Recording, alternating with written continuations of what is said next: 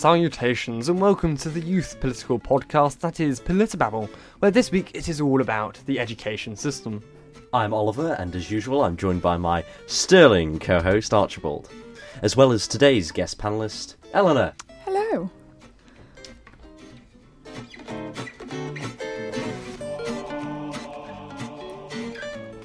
Yes, so we're back for another week where we're all talking about the education system and it's maybe, is it failing, is it working, and around that. So, yeah, what have you guys been all up to this week? Well, myself and Archie, we've both just launched a sort of new campaign / organisation group called Youth Vote IM. Just give us a little plug there. Our main aim of Youth Vote IM is to increase the voter turnout on the Isle of Man, and it's interesting and exciting. But yourself, Eleanor, have you been up to much during the week? I've just been reading, to be honest. There's nothing else much to do at the moment. Well, I suppose you've both now left compulsory education, the yes. joys of GCSEs. I suppose everyone here has been through compulsory education, so I suppose that is why. I suppose for many people in their life, it's probably one of the things politically that we can all have views on, because we've most of the people in the world have been educated, and I suppose it's one of the things in life that we should be most fortunate for, because, you know... Well, educated or not, you still have to answer, I think, the most important question on the whole podcast, as we say every week. Eleanor, if you were a cake, what cake would you be? I would be a cheesecake, because is it technically a cake? And it shows how, I'm quite a person to push the boundaries. So, a cheesecake, is it a cake? It can be whatever. I suppose that is definitely a discussion. Is a Jaffa cake a cake or is it a biscuit? I'd say cheesecake is a sort of cake, sort of tart. It kind of falls that mix between the two, depending on what the base is, if it's baked or not. I wouldn't particularly call it a tart. I think a tart, I wouldn't call it a tart particularly. What would you class a tart as then, Oliver? Something that consists of pastry. Could you argue that it's a base? You could have a yes. What's it? Oh. Usually it's a biscuit base though. So banoffee pie is technically a biscuit base. Yes, but it's a pie. It's not a tart. Yes, but pie you could argue has pastry, and so it does get into a whole level of debate, which I suppose we're not. We're not a pastry show. If you do want a Politibabble baking show, I'm sure we did have one suggestion at some point for a bake-off. Whether that will happen, who knows? Who knows? So. On my point before about, we've all been through the education system, so it's something that we can relate on. So I suppose it comes to this question, which is the education system working? And the current style of education in the United Kingdom at the moment and the Isle of Man is that some may choose to go to a nursery or a playgroup before the age of 4, and then at that age when they reach 4 in September, they will go to a primary school until they reach the age of 11, and then they will go to a secondary school. It's changed. I know in Scotland and in Ireland you go at different times and other things, but usually there's 2 steps, and if you opt to then from the age of 16 to do a sixth form or go to a college, that's all not compulsory. Yeah, it's not compulsory, but it's going on for the further and then potentially university. So we addressed kind of the question of the week: is the education system working? I suppose we'll give our views on that at the end, and we've seen quite a lot of. Obviously, COVID hit us quite greatly. So I think COVID had more of an impact slightly on you because you had to then learn after COVID and still sit mini assessments on. So what was kind of your experience? I think that at my school we didn't have Zoom lessons over lockdown. We didn't have any support face to face over even if it was through a laptop screen, and it took teachers quite a while to reply to emails. So I think because of that, our year suffered quite a bit with how we learnt, because we weren't getting taught the way we should have been. And then due to the exams being cancelled, I ended up sitting, I think I counted it around 75 mini assessments. Quite a lot. Yeah, yes. For the 11 subjects I sit. So it's a bit is it fair on our students' mental health to be put through that as well? I completely agree with you there. Considering I've gone through we've gone through the same year. We've different schools have done things differently, and this is the annoying thing that I find with the Isle of Man's education system, and it probably happens in the UK as well, because they have different exam boards, different schools, different types of schools, but they're all under one, you know, if they're a public school, is that they're all under one government, but yet other schools do things completely differently. You had 75 mini assessments. I think I counted about 16 or 17 that I had, and that's where it ranges. So I suppose and like you say, it's not fair. You'll have done more than the average person would do, or the you know, the amount of exams that the above average person would sit. You've probably done more than that. It doesn't make sense. You've been in school for less time, and the support as well from having the teacher strikes as well has not been the same. So, but I think that then proposes the question. There's many of the view that maybe exams are more outdated methods of assessment. There's others who prefer kind of the traditional standpoint. It has been said that our education system still derives from very Victorian methods of you learn XYZ facts, you then put XYZ facts in an essay, and you answer an exam paper on XYZ questions. And some have said, yes, it's got easier now, there's more applied stuff. So it kind of does pose the important question: do you think exams are still mainly the best mode of assessing students' capabilities and kind of giving them a qualification? I think they're getting a bit outdated. I think if we look at the US's education system, that even though they have like a lot of weaknesses in places, their like point of views in homework, quizzes, tests, like how you participate in class to get your final grade is a much better, like less stressful alternative that we could look at. I sorry to interject there, Archie, but I feel on a similar way, is that there's this idea that you have to perform. There's this idea that, okay, you fail, okay, you go on to do something else, you go to a college. The support, the middle ground, it's hard for some people, and like you say, I know of one particular primary school, I was set homework quite a lot. The other primary school, their rule was, apart from like creative projects that they might have done as a sort of homework, they didn't have any.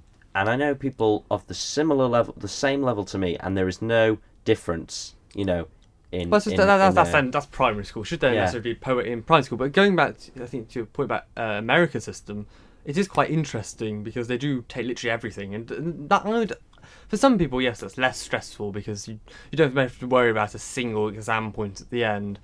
But it would pose the interesting question, does it actually make it more stressful? Because you know every single piece of your work, every single assignment, every bit of homework, you can't really afford to mess it up if you do want to get that top grade at the end. So does it maybe pose... It's obviously, you need a mix, I suppose, between systems. Yeah, I like how in America they can make up work, so if they've missed stuff, they can go and they can redo some like assessments and stuff, which I think would be a good idea over here.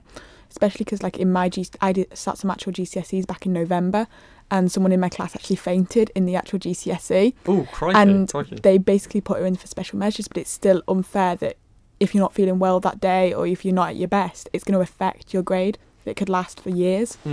So maybe it could be... I think there was one suggestion I know from my maths. There's definitely a suggestion to maybe they used to have modular exams. So they used to have modular exams for Maths A-level where they do one like every term, and you'd have to do the first section was all non-calculated, taught it in different modules. So maybe modular exams, you think, maybe work slightly better as a working in the system. Yes, in some ways, I feel like they sometimes help. I mean, that's a lot of what the things are in vocational studies, is that you do a little bit, you sit as some sort of assessment, and then you carry on, and you get to that end goal, and it's less stressful, and you feel as though sort of more accomplished because I don't know, there's not as much stress. You know, you're doing a little bit at a time. I think that's something that could be looked into, because it's seen as such a big thing. Exams and sort of so much pressure on them, but sometimes the support leading up to them is not always the best way. And I forget sometimes that there's a sort of a curriculum kind of thing. You know that there is what are they called, syllabuses? You know. Oh yeah, yeah. And sometimes the way in which that they are covered, there's a lot to do, and I think it's sometimes content as well. For some exams, some subjects are easier and harder than others. That's going to be for some ways anyway. For some people, but for how they find them. But for some, if you measured them to how much work and hours you've got to put in compared to others, some GCSEs, if they were measured properly, would be worth more than others. Well, I would pose an interesting point, because I know in A-levels they say, oh, that's an easy A-level, X, Y, Z.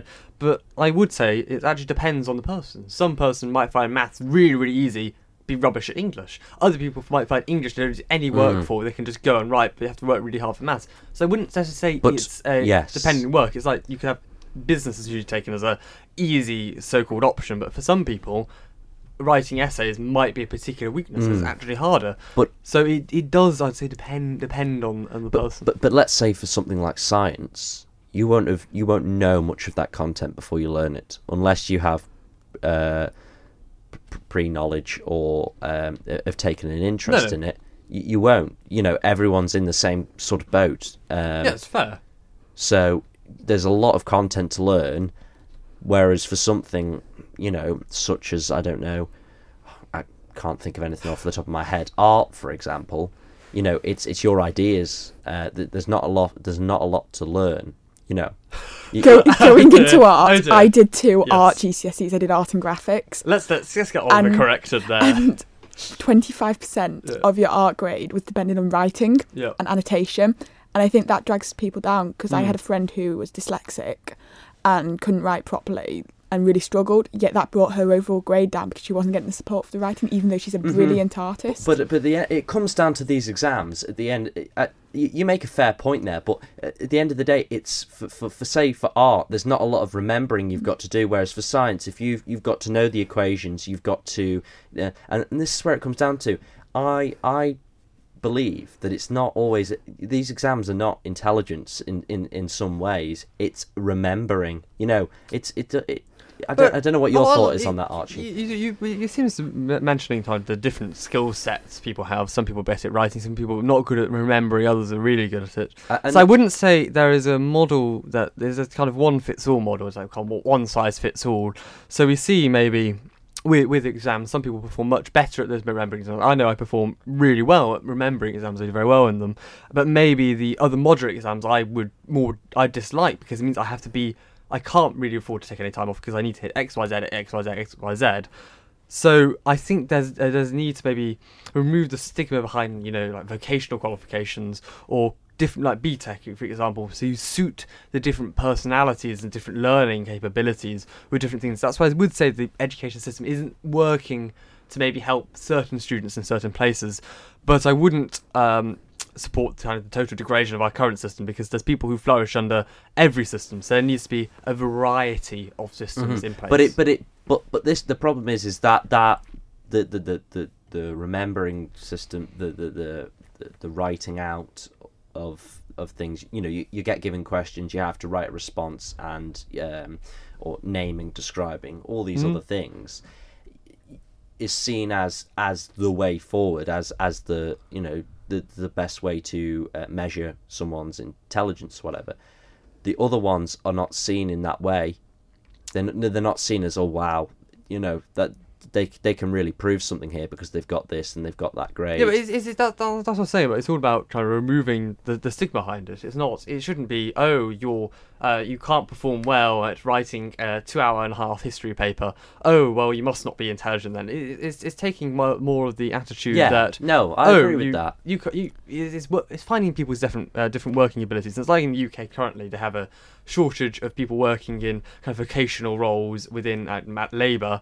And it's actually saying, these are key components of our society. We need that, and we need that expertise in that area. You've only got to look at the lockdowns. The key workers, and unfortunately, the key workers that helped society stay together to keep moving are some of the lowest paid people in society, and they don't often require too many qualifications. Well, I think there's.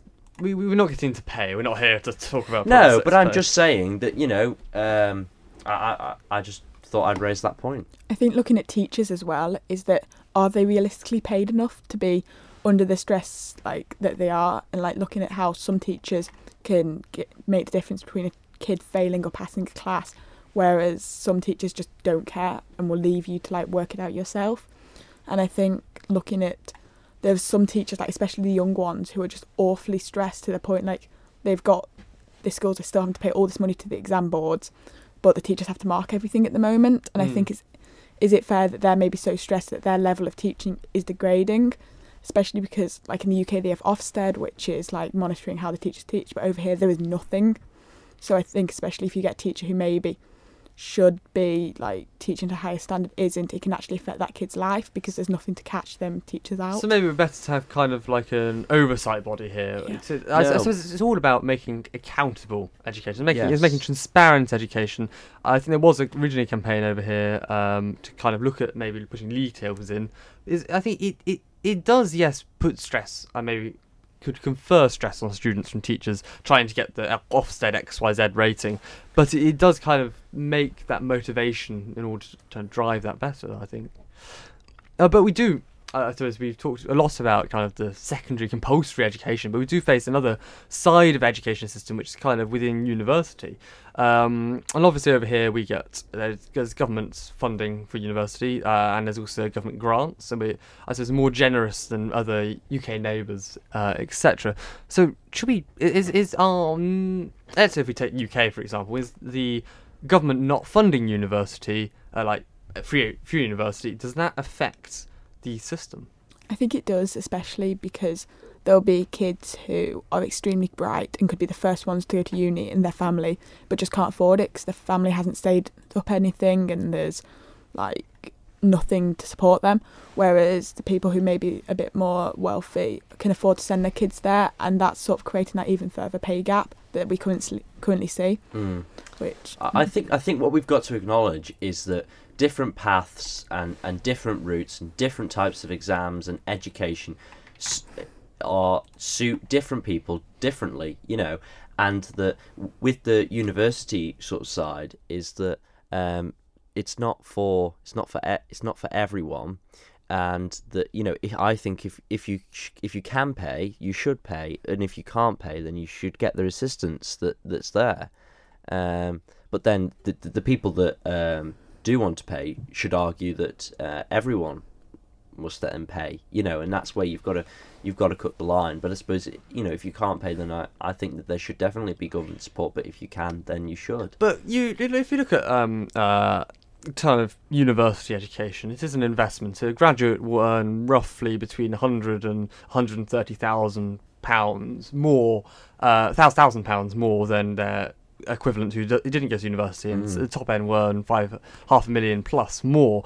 So is it really kind of fair to say that we should make kind of the average taxpayer, Joe Bloggs, who works, didn't go to university, dropped out of school, and kind of made his life doing something, should he then have to pay for another person to go to university when he doesn't feel it's necessarily needed? And then maybe does it actually increase government control on education? Maybe downsides to that? I think it probably does in a way, but looking as well at the fact that over here I think there's a grant, there was definitely a few years ago, where if you agree to come back and teach over here, if you go get your degree, you don't actually ever have to pay back your student loan that you take out, which I think that could be a possibility, like looking at the careers that are heavily needing people and maybe suggesting like if you go to uni and study this, you'd never have to pay back your student loan because you're providing to the country rather than go into something that's already heavily oversubscribed. Obviously, so long as you go into that sector, because I can say, oh yes, I go to uni to get the education, I get to become a teacher, and then afterwards go into something totally different. But it does, talking about university and even our education system over here, there is a kind of almost left-wing bias in many sorts of things. So does that affect our education and what we're putting into the minds of our children? Not that we have children, but just as in children in general.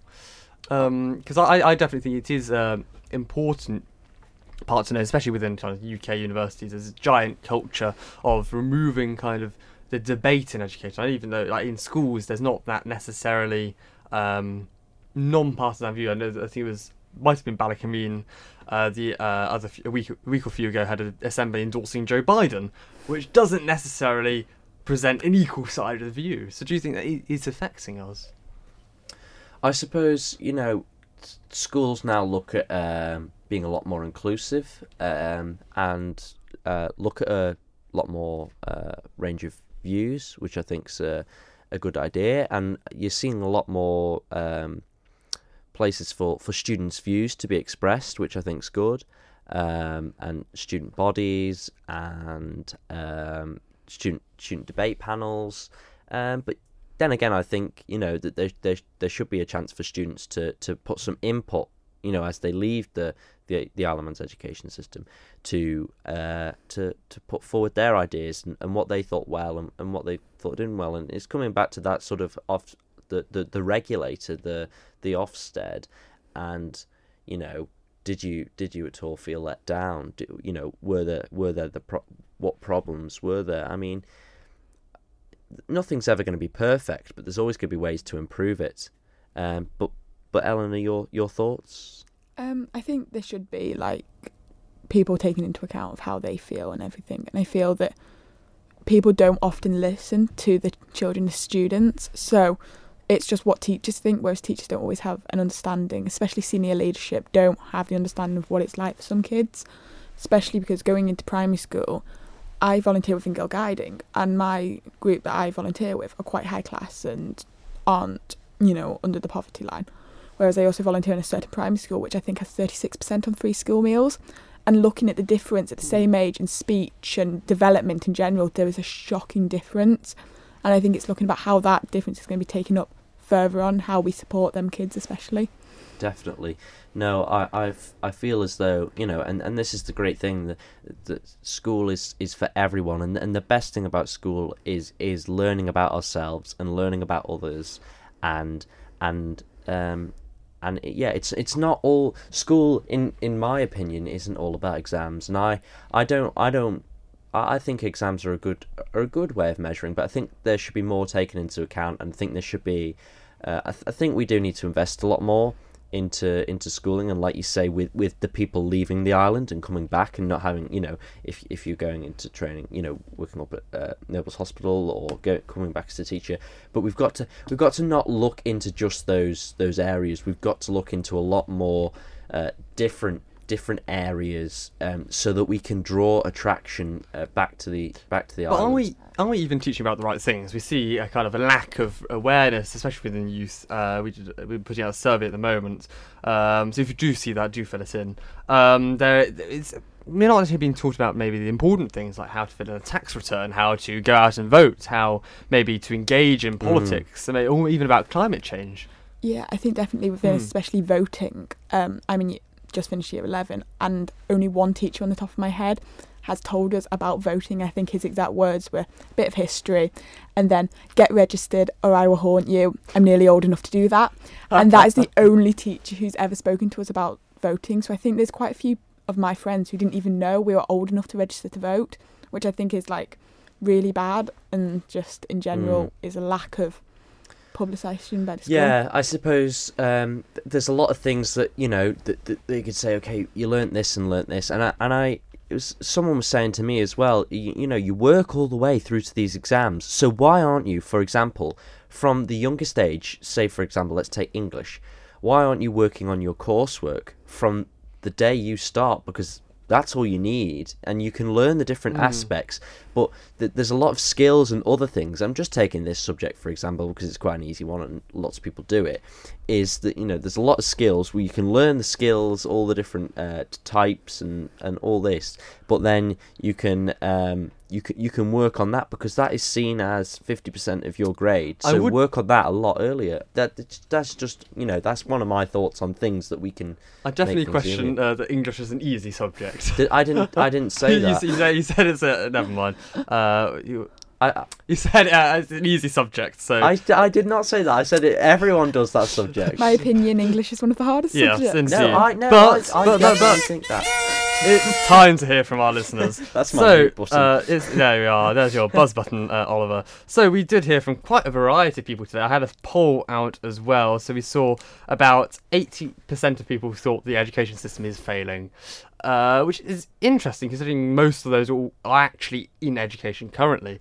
So I think there's definitely been exposures from our COVID pandemic and kind of exams. Are they maybe the best system? So we heard from the likes of kind of Elizabeth saying, I feel like, yes, the education system could be better. So it's maybe building on that. There's still far to go. And Josh has said not enough support for those middle people. I know Oliver and I do talk about in the car on the way here, always. We do mention about kind of the middle people in education, kind of the laps there. They focus on different ends of the spectrum. And I feel, and they are the people that tend to often not get as much support or left to drop, that can do or get off the radar. They'll be fine, and this is where, things can go wrong. But Ailish, sorry, not Ailish, you'll come to her in a moment, but Era has said, yes, I think so, because it only fits for the average student. It doesn't help if you're above or below average. The work would either be too easy or too difficult. It doesn't take into account different learning styles that suit different students. So I think it is, and that touches on my point entirely, which I think we've all come to the idea, the consensus that... Have we? Well, we'll see in a minute. Don't jump to conclusions. That we agree on. We agree on that. Would you agree that we think that there's different styles for everyone? Well, yeah, there's obviously different styles. Well, yes. So I was just. Yeah. But I think there's also been, we had quite a lot of comments about, are we teaching the right things? So Henry says it's too woke, almost teaching about kids the wrong things about life and doesn't prepare them to work. We've continued that theme with kind of Adam saying, yes, it's too outdated for the needs of our modern society. We should be taught more to be innovative. I can't pronounce that word. And then Catherine said, I believe that we should be taught about taxes, real life problems, actual important things. I suppose lots of education, I'm not sure how you feel, Ellen, but lots of our education does teach us, like in my maths, let's work out this angle in a triangle. Yeah. Will I use that in my day job? Most likely not. I think the most that we've ever been taught about is through the likes of Junior Achievement, which is an incredible charity which provides all this information. But I don't think schools should have to rely on outside organisations and charities to come in and teach the kids. I think it should just be included in like the maths GCSE syllabus, for example, to like get them a GCSE, but also provide them with life skills. Definitely, yeah, I feel like most subjects could offer there, and I think life skills, if they're going to use them, it's often seen as a bit of a don't do drugs, kids. That's basically the essence of life skills. But we've heard again, I think there's quite a lot of about kind of overlooking kind of students and like focusing on percentage of jobs. Fitch has said secondary education focuses on things that were only a percentage of jobs will require, while overlooking the mental health of students studying materials they won't necessarily need, and standardised testing is a flaw for many students. So that theme, it's interesting, the themes have continued. It's not just kind of one person saying one thing. Themes continue here, and Lucy has said, I knew the workload would be a step up, but the amount we expected to manage, especially when all our teachers say take a break and time for yourself, as well as being expected to maintain our mental health and other commitments, is insane. So I think there's this very key view that our education system does kind of expect too much from us as students and doesn't actually teach us about the things we need later in life. Yeah, I think like looking at CAMS, for example, I think CAMS currently has an 18-month waiting list, which is mental and just is showing how education in a way is affecting the young people of today. There's got to be something that's causing it. Yeah. So what do we think? Do we think education is a broken system? Do we think it's still working? Is it working? Is it failing? I think there needs to be quite drastic changes to it. I don't think it's failing. No, I'm not going to say that. But I think there needs to be changes. Is it working?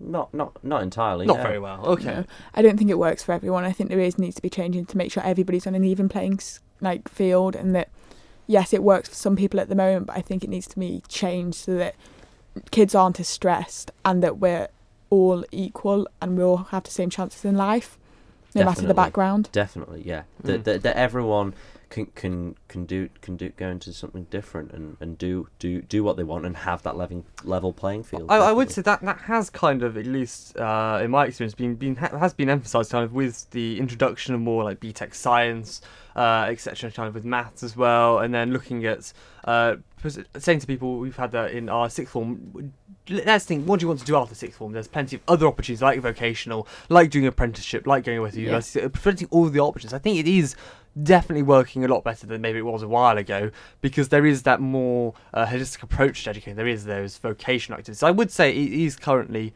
working. There's improvements that can be made, like making sure there's more partisan education, there's more education about voting, like taxes, all of that, the important life stuff could definitely be incorporated more. I do think it does work to a degree. Yes, definitely. I agree on that as well. I feel as though that should be implemented a lot more. I think things could be changed, and things that are quite a lot of content should be taken. You know, things that, do we really need to know about that? You know, look at its purpose. Definitely. Well, we did forget to find a political historical figure for this week, so please do excuse our lapse of judgment there. But guess what we do have? We have the Isle of Man's news, the latest headlines and coverage of the whole week. So the Isle of Man borders have completely opened for the double vaccinated. There's been, currently is, 11 active cases. There's public outrage on the elm trees in St Mark's. Today was the final sitting of the House of Keys, and a youth group organisation has been launched. Youth Vote I Am. That's it for this week. Why they don't broadcast it on the news, I really don't know. That is something I think, we should hijack someday. Not that we plan on hijacking. If you are from Max Radio and listening, no, we're definitely not doing that. So it has been an interesting week, I suppose. The main story in the headlines was obviously, I think, the elm trees in St Mark's gathered about the elm trees and COVID. 25,000. Was it like 30,000? 31,000 signatures. There we go. I think people. I was listening to the House of Keys sitting earlier today, and there was lots of discussion on what was going on. It was a hot potato in the Keys passing around. Yeah. Yes. But I think they should be kept. I think everyone thinks that the whole tunnel's going, when it was said that it's only 25 trees. I think they're planting like 250 or something in the place. Yeah, I think that there is, I suppose, some misconception. The thing is, I can see both sides of it. I'm both an environmentalist, but also looking at maybe the speed limits, and that maybe was another option for change. But obviously, if you're coming from the planning point of view, I'm a private citizen landowner, I can't change the speed limit on my stretch of road. It's hard to get that changed. But look, I think either way, I think we'll get some sort of resolve now, I think. I think it's especially bad that there have been people harassing the people who own the land and they have young children, which I think is especially wrong in a way. So. I would have had more problem if they'd said we're cutting down the whole thing and we're not planting anything trees to replace. But look, I think they do try to be responsible. They are adding more trees. Yeah. But they may, although the Minister Boot was saying today that basically unless there's some sort of you have to do a petition appeal thing now. I'm not petition of grievance or what it's called. Basically, they left it too late in the process. Malou commissioners just ignored it, and it went through planning all like jolly and well, and then after like appeals closed, that's when everybody. But it does show the sign blind. We know our first time I was in Manx Radio, for example. There is actually a sign on the door saying you will be recorded on video. I didn't notice that. It's sign blind. The planning went up, but if people don't choose to look, they don't necessarily realise. And that's quite a point. I suppose there's discussion on it. We've just got to wait and see what happens further. But the Isle of Man borders have completely opened for the double vaccinated. Not us. We can't. No, unfortunately. Just a test and release for anyone that's not been double vaccinated, but you can still come to the Isle of Man whether you're a resident or not. Yes. My grandparents could come over, and it's easier for them to come back to the island, come to the island, visit, than it is for me to come back. Yeah, it's very funny. But sadly, from this over the past few weeks, the Isle of Man borders have gradually opened more and more. We now have 11 active cases. But I find it really interesting pointing out the vaccinated. I'm all for opening back up our economy, opening back up after COVID, but it has been shown that the vaccinated, I think it was in the one of the BBC News kind of top correspondents, he got COVID after being double vaccinated. I think 7% in hospital are double vaccinated as well. And it's quite interesting how, well, I would be fine with it if I was vaccinated, but I'm not vaccinated. The government won't vaccinate me. And yet there's still a risk now I could catch it quite easily. Yeah, so we now... But I don't go to one of the schools which has it, so I'm... Yeah. So we now touch on to our Youth Vote IM, which I explained a little about earlier, but I suppose it's just... if you want to sort of find out a bit more, unless Archie has anything else to add, you could follow us on any of our social media platforms, which at the moment are Facebook, Twitter, and Instagram. At YouthVoteIM, or emails at youthvoteim@gmail.com. But have you seen our campaign, Anna? Yeah, yes. I have. A head of sixth form put it on our Google Classroom. Oh, you put it on? Yeah, to fill in the form. Oh, to fill in the form. Oh, of course. Oh, yes, I know you head of sixth form. Yes, that'll be all right. Yes. Yeah, well, very helpful. Yeah, yes. very, very thankful. Well, we hope you filled in the form. That's very good. Yeah, we've had quite a few responses. We've had some. I can give some interim figures if you want. I think we've had like 120 responses in a day or something, which is very, very good. But it does look like an overwhelming majority of like 70% so far have said they don't feel well informed enough to vote. I think that's a very interesting issue, and we've seen that obviously in our education. We've looked at maybe we're not educating maybe the right things. They don't necessarily know. Yeah. Am I registered to vote? How do I go and vote? What do I need to look at? What issues matter to me? That's kind of very, very key there. Yeah. So I think now, Archie, is the perfect time to go over to our UK and international news correspondent yourself. But before that, I do want to mention it's very interesting with knowing MHKs. Only 42% couldn't name a single one of their constituents MHKs. I think I'm lucky because I live in Middle, so I obviously have Howard Quayle as one of my MHKs, which I think... Can you name the other one, though? Bill Shimmin. Ah, very good, very good. Well researched before coming on, I must say.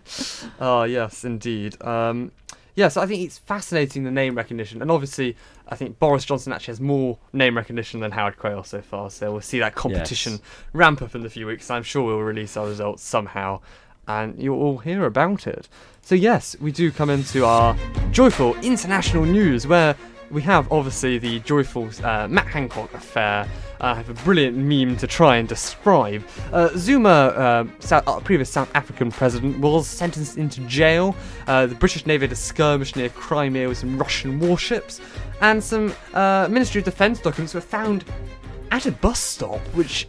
so that's was quite shocking then. Obviously, the big thing in the week which is kicked off is the Matt Hancock affair.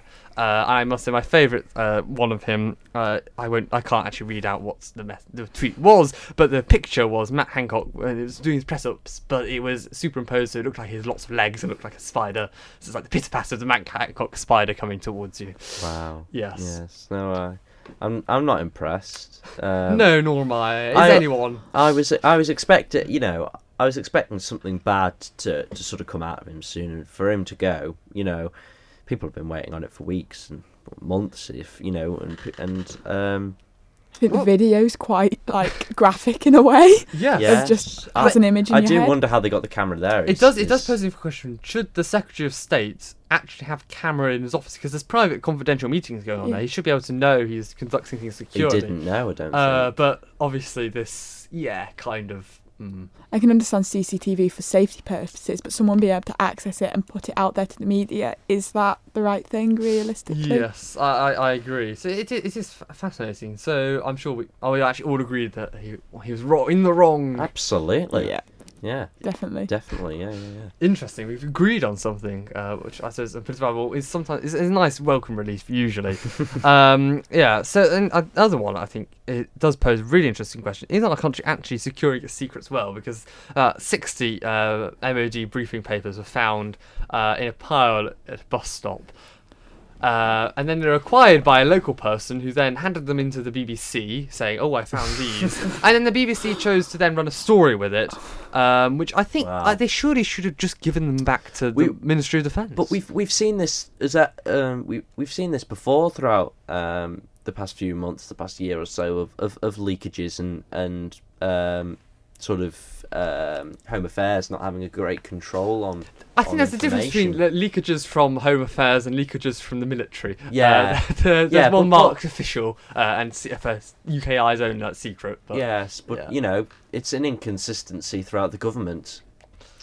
So, well, I think it does pose really interesting questions on, like, are we actually secure? Do we have a national security? Because obviously Russia seems to infiltrate everywhere now. If you're Russian and listening, we don't. Yeah, we have no problem with you. But yeah, it does seem like Russia does have influence everywhere. It could be. Yeah, I'm not sure what do you think anything particular? The only thing that springs to mind is a few years ago that Russian submarine that was found in Irish waters. Oh yes. Which I think just shows how our world's a bit not exactly sharing stuff that they should be, but other stuff sort of sleeping through that shouldn't be. Well, we don't know what goes on the water. We see out there beautiful blue sky, beautiful blue ocean, and we can see the ships on the surface. So anything underneath, there could be a giant squid under there, or sea monster, who for all we know. But it's so unknown. It shows kind of the world still does have very unknown pockets. Like no one in the public would know anything about the military plans. So it does show kind of how we entrust our representatives in governments, and then that kind of comes to us. So we do come to, I think, one of my favourite parts of the week, which is our guest takeover, where we head to the land of book talk. So, Eleanor, you have a minute to speak without hesitation, deviation, or repetition. That's from the BBC Radio 4, just a minute, about book talk. Well, book talk is a section of TikTok which suggests with people suggesting books that they want to read, and I think it's extremely interesting because it is inspiring a new generation of readers who probably would have never picked up a book before. For example, me, who I read a lot, picked up a book called They Both Die at the End, which isn't my sort of book, yet is now one of my favourite books of all time, and I think it's extremely enjoyable to see all these new books and authors that would never have had their books discovered now blowing up.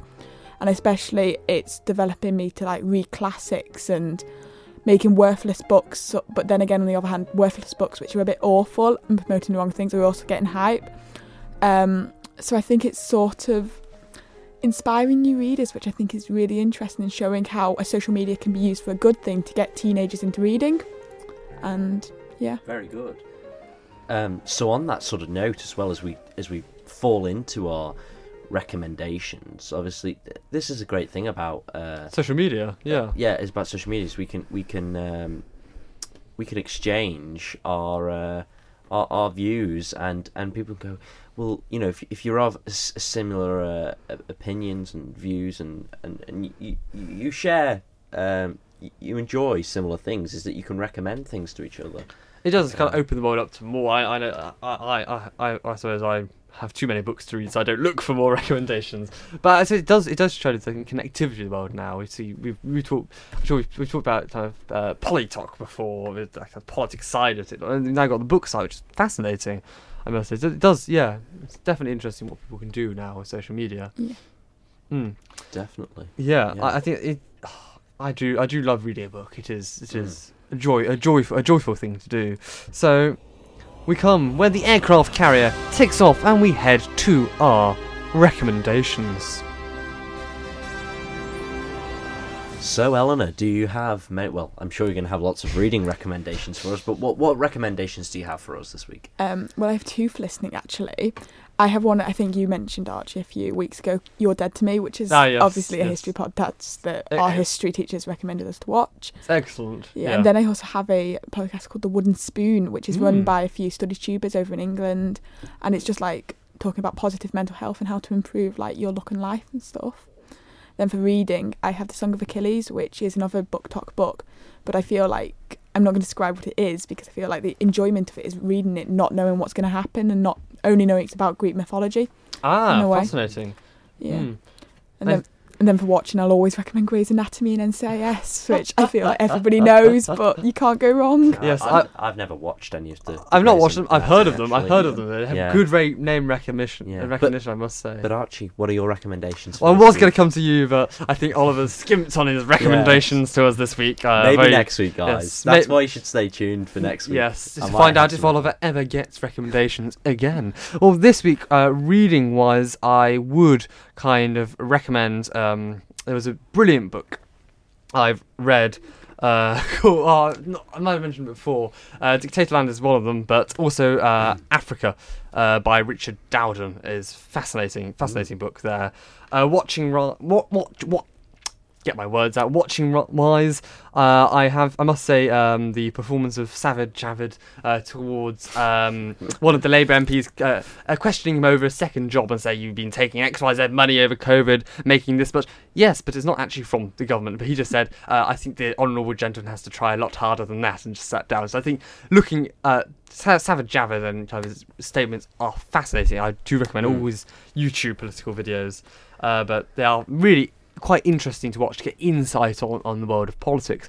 And I've been listening to an absolutely excellent podcast by BBC World Service called The Lazarus Heist, all about kind of North Korea and their hackers and computer experts kind of using their skills for criminality and trying the whole quick stories around a story produced, and they were trying to take £1 billion from the Bangladesh Federal Reserve Fund. So I think that's fascinating. I do recommend watching. I won't spoil any more of it, but it is not watching. I do recommend give it a listen. It's very easy to listen, and I'd say very, very good. So before we wrap up this week's episode of Politibabble, what three things do you think that education organisations / governments around the world could do to improve things for students? I think for definite, they can look at how they do their exams, maybe reduce the number of exams needed and increase the length they do them over, so doing modular exams, for example. I think they also need to look at how that people's wealth can affect their education, maybe look at supporting the middle people and just making sure everybody starts on an even playing field. And I think also looking at textbooks, the price for textbooks, and just looking at whether some schools providing them and others shouldn't. They should maybe be an equal number of textbooks for students to be able to give them all, even whatever the exam board, an equal start.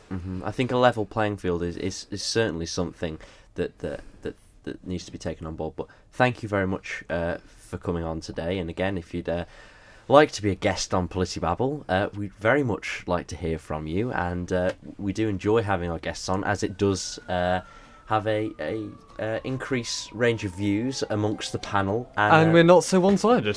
Yeah. Yes, so that concludes our brilliant episode of Politibabble for this week. Join us next time for a discussion about something related to colonialism. I know this week we're supposed to do cancel culture, but that got cancelled. So leave a may be like, back with that. subscribe, and stay tuned for more. As usual, you can find all the podcast versions on your favourite podcast providers. Get in touch at Politibabble on all forms of social media and let us know your views.